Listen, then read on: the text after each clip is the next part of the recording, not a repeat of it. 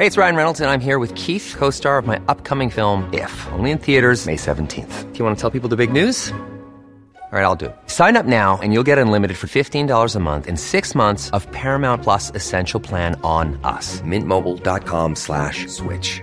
Upfront payment of $45 equivalent to $15 per month. Unlimited over 40 gigabytes per month. Face lower speeds. Videos at 480p. Active Mint customers by 531.24 get 6 months of Paramount Plus Essential Plan. Auto renews after 6 months. Offer ends May 31st, 2024. Separate Paramount Plus registration required. Terms and conditions apply if rated PG. My business used to be weighed down by the complexities of in-person payments. Then, Stripe Tap to Pay on iPhone came along and changed everything. With Stripe, I streamlined my payment process effortlessly. No more juggling different methods. Just a simple tap on my iPhone and transactions are complete. What's truly remarkable is how Stripe caters to all my customers' preferences. Whether they're using cards, Apple Pay, or other digital wallets, Stripe ensures a smooth checkout experience every time. Setting up Stripe was a breeze, taking just minutes to get up and running. From local markets to global retailers, Stripe helped me expand my reach and grow my business with ease. To learn how Tap to Pay on iPhone and Stripe can help grow your revenue and reach, visit stripe.com/tapiphone. Daily Tech News Show is made possible by its listeners. Thanks to all of you, including Brad, Kevin, and Paul Thiessen. Coming up on DTNS, has video game news died? Well, Scott Johnson's going to calm our fears about that. Plus, the state of mixed reality headsets. And I try to explain PGP by making Scott and Sarah do math. What could go wrong?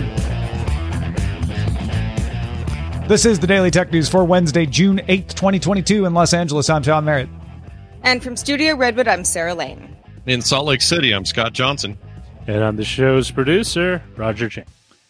Please have your calculators out and ready. I wasn't allowed in my math class to have a calculator out. Yeah, me either, actually, when I was a kid. In college, we could, but, that was linear algebra. Let's start with a few tech things you should know. The Washington Post sources say that Twitter will grant Elon Musk access to platform data in order to address his concerns about bot accounts. Twitter previously offered to share its methodology for analyzing its platform data, but Musk said that wasn't sufficient and accused Twitter of being in breach of his agreement to acquire the company. Granting him access to the fire hose addresses the complaint about limited data, but also doesn't directly answer the question of bot activity, since the platform data needs to be analyzed to determine that. But it does leave Twitter able to argue that it has now given Musk their methodology and the source data. This reminds me of arguments I had in relationships in college. Oh, you want the source data? Here's all the source data. Yeah. But I might still keep something close to my chest. After suspending operations in Russia back in March, IBM announced it has begun an orderly wind down of operations in the country, including terminating its workforce in the country. In related news, Microsoft said that it is going to significantly scale down its operations in Russia, although it will continue to fulfill existing contractual obligations to its customers there. Amazon CEO of Worldwide Consumer, Dave Clark, has left Amazon and will become co-CEO of supply chain software startup Flexport starting September 1st and eventually taking over as sole CEO next March. So we got a little co-CEO in interim action going on here. That's when Flexport's current founder and current CEO, Ryan Peterson, will move from CEO to executive chairman. An operation from the FBI, the IRS, the Department of Justice, all from the United States, and the police in Cyprus combined to seize the infrastructure of the SSNDOB marketplace, which listed personal information for roughly 24 million of U.S. citizens for sale. The analyst company Chainalysis estimates the marketplace received $22 million worth of Bitcoin over 100,000 transactions since April 2015. PayPal announced new crypto features on Tuesday. Jose Fernandez de Ponte, that's SVP and general manager of blockchain for the company, crypto and digital currencies at PayPal, said that this would also let customers transfer supported coins into PayPal, move crypto from its app to external crypto addresses, including exchanges and hardware wallets, and also send crypto to other users within seconds. PayPal added the ability to buy, sell, and hold crypto back in October of 2020, so the company's been working on this for some time.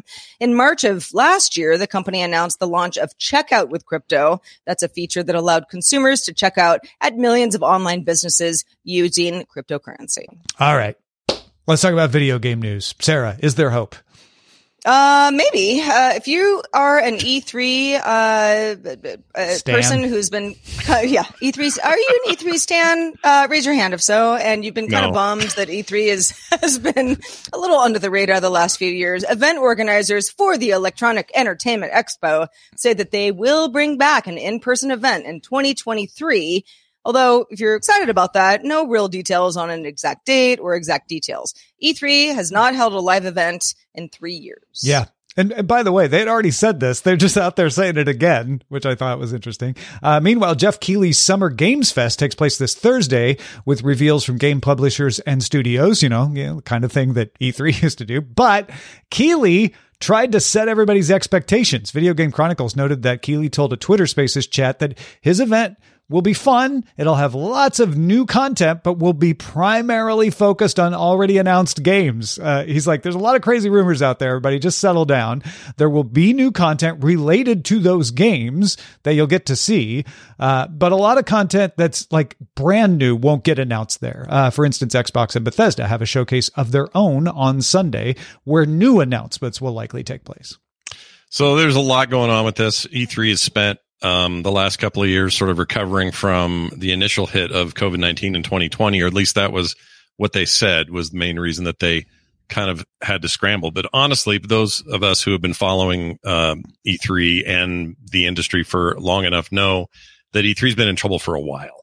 And by trouble, I just mean we've entered a phase in games journalism where you can get this information just about anywhere, and you don't hardly have to go anywhere to do it. And the very expensive show floors and the very expensive booths that these companies set up was no longer making sense when they could kind of have their own presentations. Nintendo really was the first to pull their plug some years ago and say, look, we're going to do these direct video things, and that's just how we're going to do it. And we may have a presence here or there, but it's not going to be like it used to be. And everybody freaked out at the time. But I actually think they were onto something. Since then, and especially during the pandemic, Microsoft and Sony, the big platform holders, have decided to use their own resources to talk to people directly via streaming. And I don't think that's going to change anytime soon. In fact, this stuff from Keighley, what's been going on for a few years now, is really just that. It's him saying, hey, here's a showcase for a bunch of games. And it's more of a general kind of a conference event to show off games that are coming from lots of third parties. Meanwhile, the platform holders, like you mentioned, Microsoft, they're going to do one on this weekend. They do their own things now.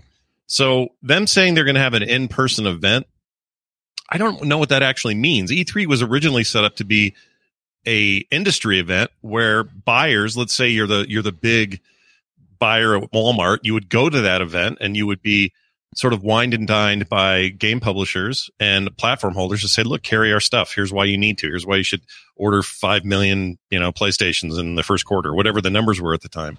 That's what those were primarily set up for. The rest of us just sort of caught the news when we caught it. Things have evolved, and it's no longer that kind of shut down, only the industry gets access to this stuff anymore. So their need to exist has been challenged pretty severely. My expectation is what they do next year could be amazing. They may be able to bring it back in some crazy cool way.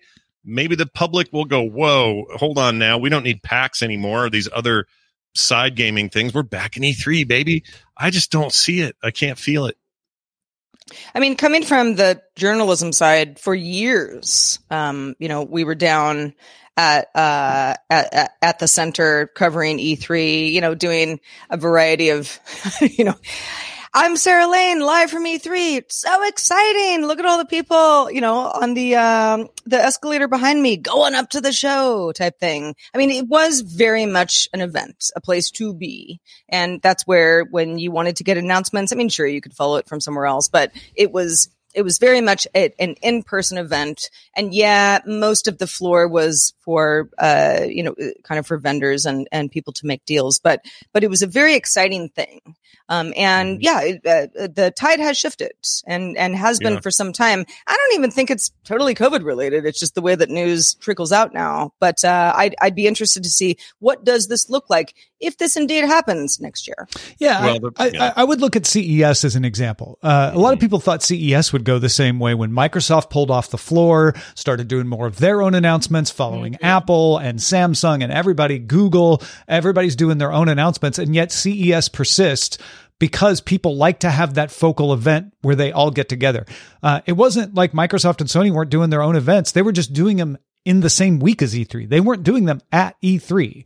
So my guess is next year when they have an in-person event, a bunch of people will show up. There'll be a bunch of fans who want to be able to get in because E3's opening its doors to fans and want to go to the show floor to play the things that were announced outside of E3. And there will be a lot of vendors who will want to get there and make connections and make pre-orders. And so there will be a reason for it, is my guess. Yeah, the bigger question will be, will Microsoft, will Sony, will Nintendo have enough stuff there to drive that audience to want to be there? Because if they're not there, then you start to ask the question, well, what's E3 for? Because if you're just doing indie showcases or third-party showcasing, it's already happening in a lot of other events. You know, PAX has kind of got that covered in multiple places in the country, multiple times a year.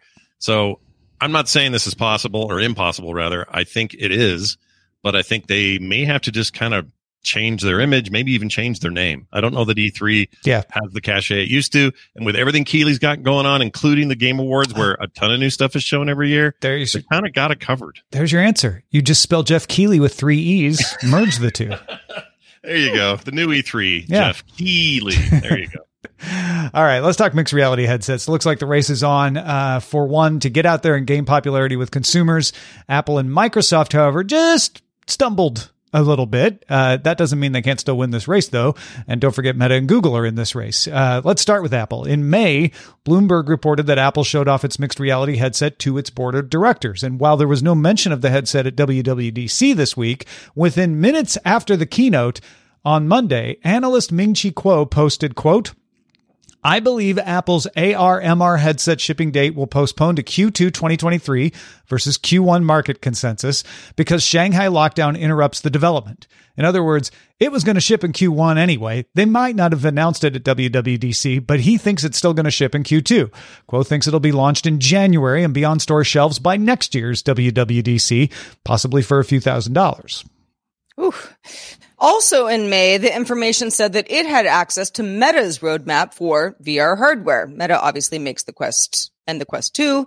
A lot of success there as a consumer product, and certainly not several $1,000s, but who knows what's going to happen in the future. The information said Meta will release 4 VR headsets by 2024. The company also had already announced Project Cambria headset that's arriving in September of this year. Project Cambria is rumored to cost around $800, so that's definitely a price hike from what you can get in the VR space. But one would think with better features. A Meta spokesperson said it would cost significantly higher. So. All right. Cambria will run on Android and is marketed as a work device. So if you're a consumer saying, I don't want to pay $1,200 for this, maybe this actually isn't for you. Funston will follow in 2024 and 2 cheaper Quest devices will ship in 2023 and 2024 as well. And then Google showed off a very limited pair of glasses at Google I/O, those translation glasses. They had lots of AR features and stuff. Remember, Immersive View in Google Maps seems ready-made for her AR. But there was no hint toward Project Iris. Project Iris is what The Verge's sources said in January would be coming from Google, shipping in 2024. So Google seems the farthest out. Yeah, I mean, doesn't mean it's not happening, but company not talking. They do seem like they're out a ways. It's an interesting landscape because right now it feels like this is Meta's world to lose.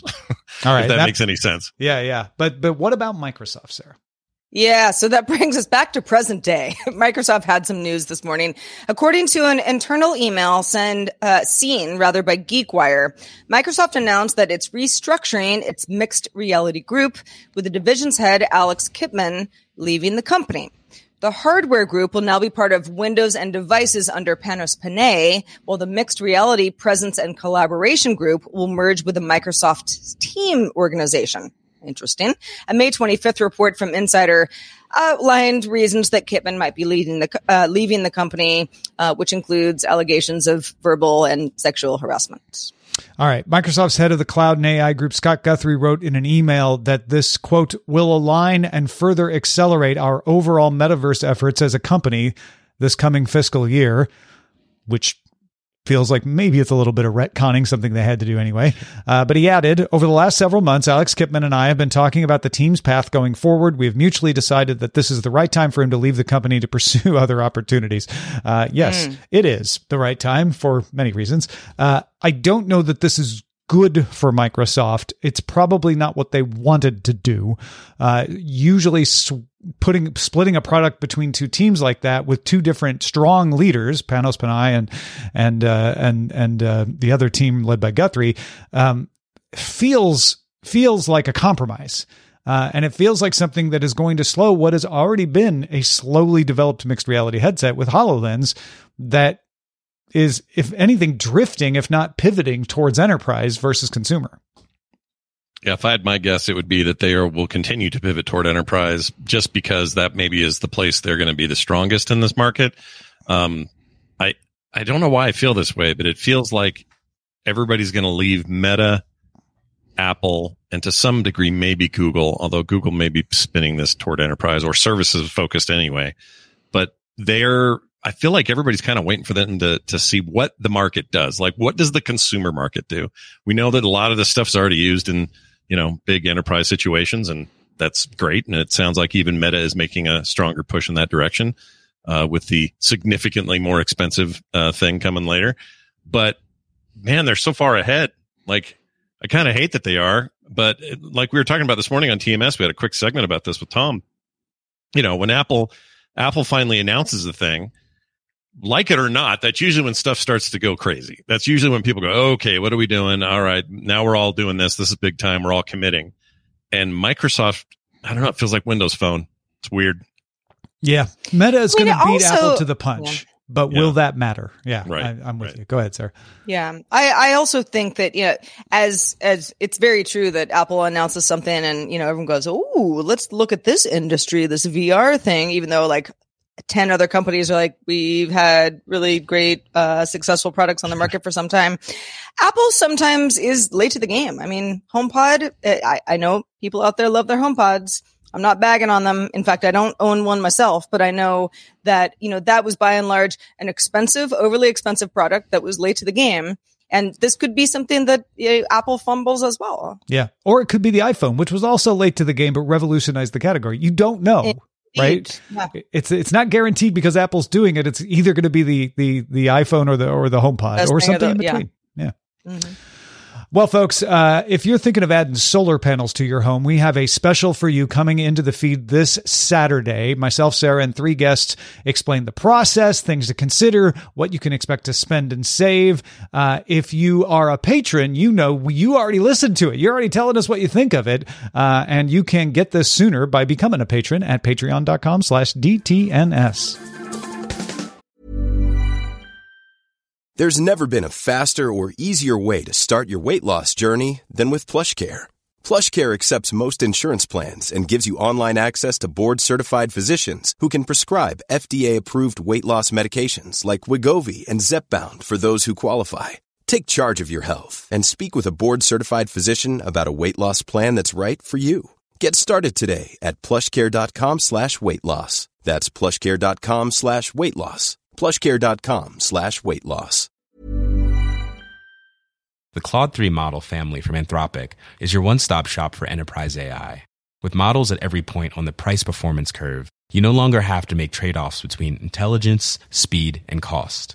Claude 3 Opus sets new industry benchmarks for intelligence. Sonnet strikes the perfect balance between skills and speed. And Haiku is the fastest and lowest cost model on the market, perfectly designed for high-volume, high-speed use cases. Join the thousands of enterprises who trust Anthropic to keep them at the frontier.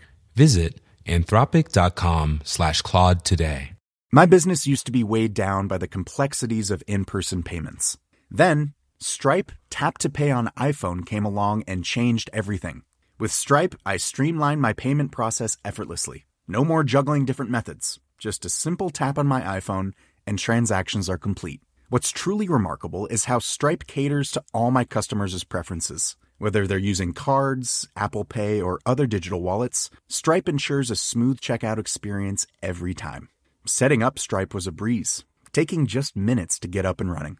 From local markets to global retailers, Stripe helped me expand my reach and grow my business with ease. To learn how Tap to Pay on iPhone and Stripe can help grow your revenue and reach, visit stripe.com/tapiphone. All right, y'all. The passwordless future. We've heard about it, and it's starting to happen in front of our eyes. The big announcement this week was Apple's Passkeys that will let you securely log into participating sites and services without ever needing to create a password. You might say, music to my ears. Your device becomes your password. LastPass also announced it now supports password-free login to its own vault using the LastPass Authenticator app, Touch ID, or a USB security key like a YubiKey. For now, the master password remains as a fallback, but in the past, that was what you needed to get into anything. And if you forget your master password, which I have, full disclosure, it can be kind of an issue. 1Password already supported passwordless authentication through biometrics or YubiKeys, but is now officially joined the FIDO Alliance. And Valmedo, which sells a multi-app device with biometrics, also just joined FIDO. So if anybody's like, what's FIDO again? Tom, take it away. Yeah, the FIDO Alliance develops standards to create multi-factor authentication that does not require passwords. So it's still secure, just doesn't require you to remember a password, and a password's always the least secure part of any login. Websites hold your public key, which they must combine with a private key in order to authenticate you. The private key is stored on your device and secured, in Apple's case, with Face ID or Touch ID or on a Mac. So to wrap your head around this, let's walk through it. For simplicity's sake, imagine you're logging into a website on a browser and you're using an NFC device as your key. That could be a YubiKey or it could be your phone. But you're going to tap it. The browser has to support FIDO2, and all the big ones do now. And then the website will use a little JavaScript to tell the browser it wants to log you in. The browser uses the JavaScript to talk to your NFC device. Authentication happens in the browser with your public key. So no secret information is stored by the website. The browser matches your NFC device to the site and you're authenticated. No password necessary. Okay, so this sounds pretty great, but I don't know. Well, how does that work securely? And also what happens if I lose my device? Okay. So if you lose your device, they can back it up into the cloud. But let's understand a little more how public key cryptography works. And let's see if this works for me to try to explain this. We have an entire episode on Know a Little More, if you want to get into the details of it. But for simplicity's sake, let's do this. Get your calculators out. All right. All right. And you can play along with this at home if you want. We're going to pick a constant, the number 2. Now, in an actual cryptography PGP situation, you would pick a much bigger, more complex number to be secure. But for the simplicity of the example, we're going to pick the number 2. And then you could pick whatever number you want in reality, but so that we're making sure that we're both picking different numbers. Scott, pick a number between 1 and 5. All right, got it. And Sarah, pick something between 6 and 10. Got it. All right. Again, in reality, you'd pick very complex numbers that no one else would guess, but this is for the sake of example. Those numbers that you pick, don't tell anyone about it. Keep them to yourself. That's your private key. That represents the thing that would be stored on your iPhone, for instance, and no one else would see it but you. Now, raise the number 2, which is our constant, to the power of that secret number you just picked. So use the exponent feature on your calculator. Say 2 to the power of my secret number. Okay. All right. That is your public key. That's the one you're going to give the browser, and the browser can give it to the website, and everybody can see it, and that's not going to compromise your security. So, Scott, what's your public key? My public key is 16. All right. Sarah, what's yours? 512. Okay. So we can all know that, and we have not compromised your security because again, if this is mathematically complex, I won't be able to figure out your private key from this public key. Now, in this simple example, some of you are probably like, well, I bet I can guess since I know the number 2 is the constant what this is. But in the sufficiently complex mathematics, that would be very hard. Okay. Each of you take the other person's public key. So, Scott, you're going to take the number 512. Mm-hmm. And Sarah, you're going to take the number 16. Okay. And then raise that to the power of your private key, the number you didn't tell anybody. So Sarah's going to take 16 to the power of her private key, and Scott's going to take 512. Yeah, Sarah's going to take 16. So you're going to take Scott's public key and raise it. Yes. Yeah. And then Sarah, and then Scott's going to take Sarah's private key, 512. Okay. This is 512. Yep. Yeah. Got it. All right. Normally, this next part would not be public. You would keep the result of that operation to yourself. But just to prove that it works, Scott, what number did you get? 76736. Sarah, did you get the same number? I did. Yeah. Yep. So they didn't exact same number. Know each other's private key, but through the math that we did, they were able to both get a number that they knew matched, and no one else knew that number until I made them say it out loud. Now, that is a very simple example of public key cryptography. We all know the public keys, but using the private keys, you can share a secret, which is that last number. And granted, in actual PGP, there's a lot more going on, but this just demonstrates that they could each come up with the same number while only knowing each other's public key. And I would not have been able to know that number if the math is sufficiently complex. Now, granted, we use small numbers, so, you might have been able to figure it out. But hopefully that helps demonstrates how you can have a public key and still be able to authenticate something.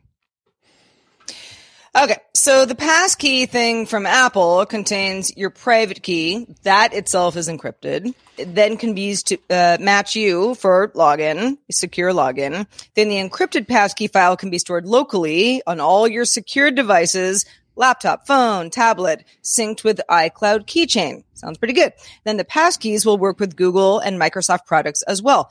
All they need is your device registration and your public key. Then they can generate the shared secrets. The browser checks that they match, then tells the site, okay, Sarah is who she says she is, and I'm now logged in. LastPass is doing the same thing with its authenticator, and USB keys do it with secured private keys stored within, which some folks are already very familiar with. So now begins the hard work, figuring out what to do for people with devices in multiple ecosystems. Can I have a passkey on my iPad and on an Android phone? I mean, I can use my iPad passkey to log in on Chrome on Windows. They're doing that. But can I have it actually be on my Android phone? There's also the even harder work of getting sites and services to support FIDO. You need everybody to support it to be able to actually get rid of passwords. And the even harder work than that of getting the ecosystem built up enough and foolproof enough that sites stop using passwords as a backstop. As we heard, LastPass still using its password as a backstop for now. So it's going to be a while before we can actually get rid of them. But we are on the road. So what about this whole I lost my phone? What do you do when you lose? So the passkey being able to be on multiple devices is your backup for that, right? You can use the iCloud keychain to sync it over so that if you lose your phone, the passkey's still on your iPad. The ability to have a passkey that works on an Android phone, a Windows device, and an iPhone is the thing we need. Like if I created the passkey in Apple's ecosystem, how do I move it to a non-Apple device? We need to figure that out. But you can create separate authentication keys. So there is a way to do that. And there's a way to sync it, like we said, through iCloud. Very cool. My math teacher's rolling in his grave. I just want to put that out there. I mean, listen, I used to consider myself pretty good at math. And yet I was like, okay, the nth power. How does these things work on the calculator on macOS? Good stuff. Well, listen, if you got a pet in the house, specifically a dog, company called Furbo released the Furbo 360-degree dog camera. Smart home camera to watch your dog with a 360-degree rotating base that can either automatically follow a very good pup around, maybe if it's not being very good, or be controlled remotely. Also has a new wide-angle lens and color night vision, so you can see what's going on even if the lights aren't on. Like the original Furbo, there's also two-way talk support. It can also throw treats to very good dogs, Brent. It's also available for $210.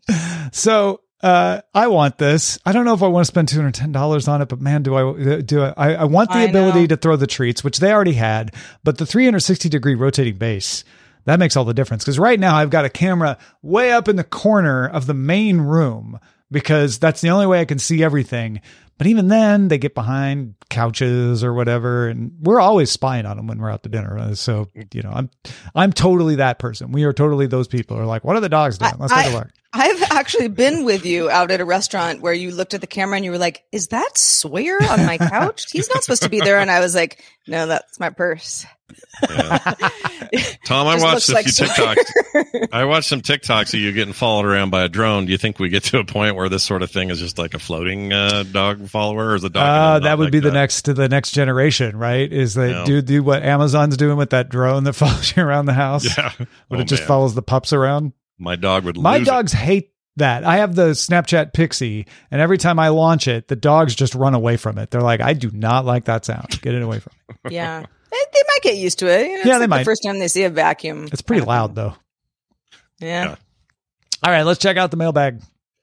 Got a good one from Mike in Dubai, writing in about accessing Disney Plus in various areas in the world. Mike says, I've been using it with a VPN for the past few years in the United Arab Emirates. Not the greatest experience, but I needed to see WandaVision. Mike, I get it.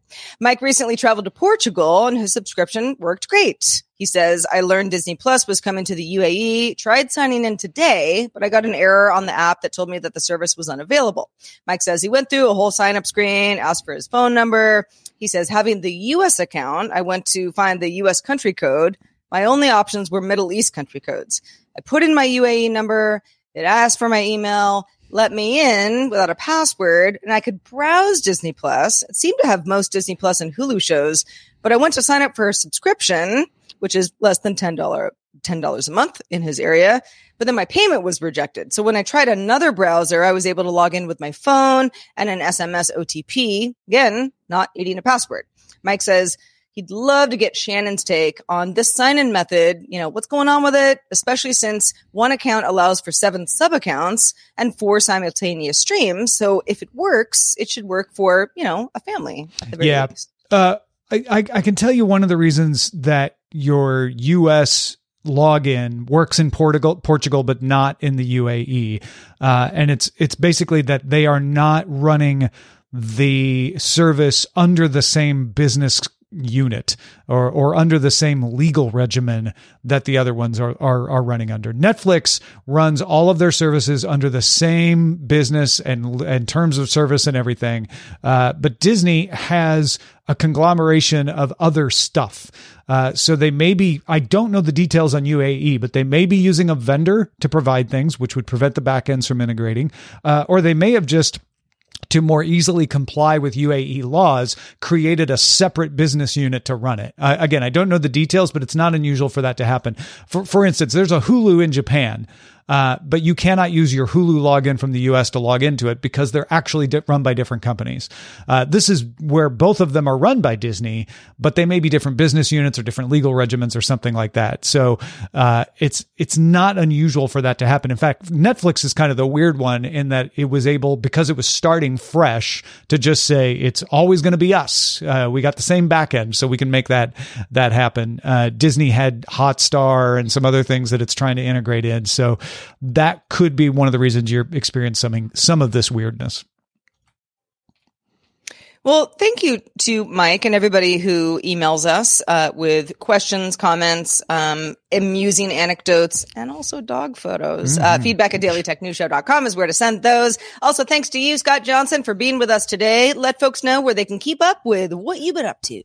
Well, there's a ton going on, so I would recommend going to the big central source for it all. Go to frogpants.com. You'll find all the podcasts, all the artwork, all the other stuff I got going on these days, and there is a lot of it, and especially a lot of games coverage. You can expect a ton of that this week with these multiple showings that are happening, especially Microsoft's on Sunday. May even do some live coverage of that. We'll let you know. But follow us over at frogpants.com for all your needs, and if you want to tap me on Twitter, you can find me at Scott Johnson. Excellent. Also, right before the show, as of the time of this recording, we got a brand new boss. That brand new boss is named Andrew. Andrew, welcome to the crew. We're really glad to have you. Way to go, Andrew, slipping in under the wire like that. Who will be tomorrow's Andrew? Exactly. It could be you. There's a longer version of the show called Good Day Internet. We roll right into it after DTNS wraps up. Available at patreon.com/DTNS. Just a reminder, we do this show live Monday through Friday, 4 p.m. Eastern, 2000 UTC. Find out more at dailytechnewsshow.com/live. We are back doing it all again tomorrow with Justin Robert Young joining us. Talk to you soon. show is part of the Frog Pants Network. Get more at frogpants.com. Diamond Club hopes you have enjoyed this program. Nice.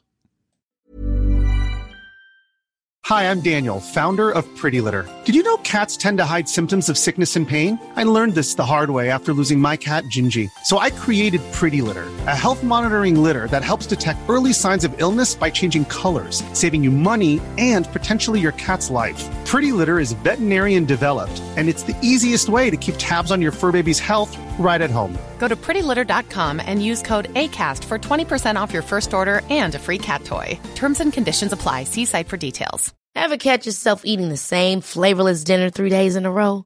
Dreaming of something better? Well, HelloFresh is your guilt-free dream come true, baby. It's me, Keke Palmer.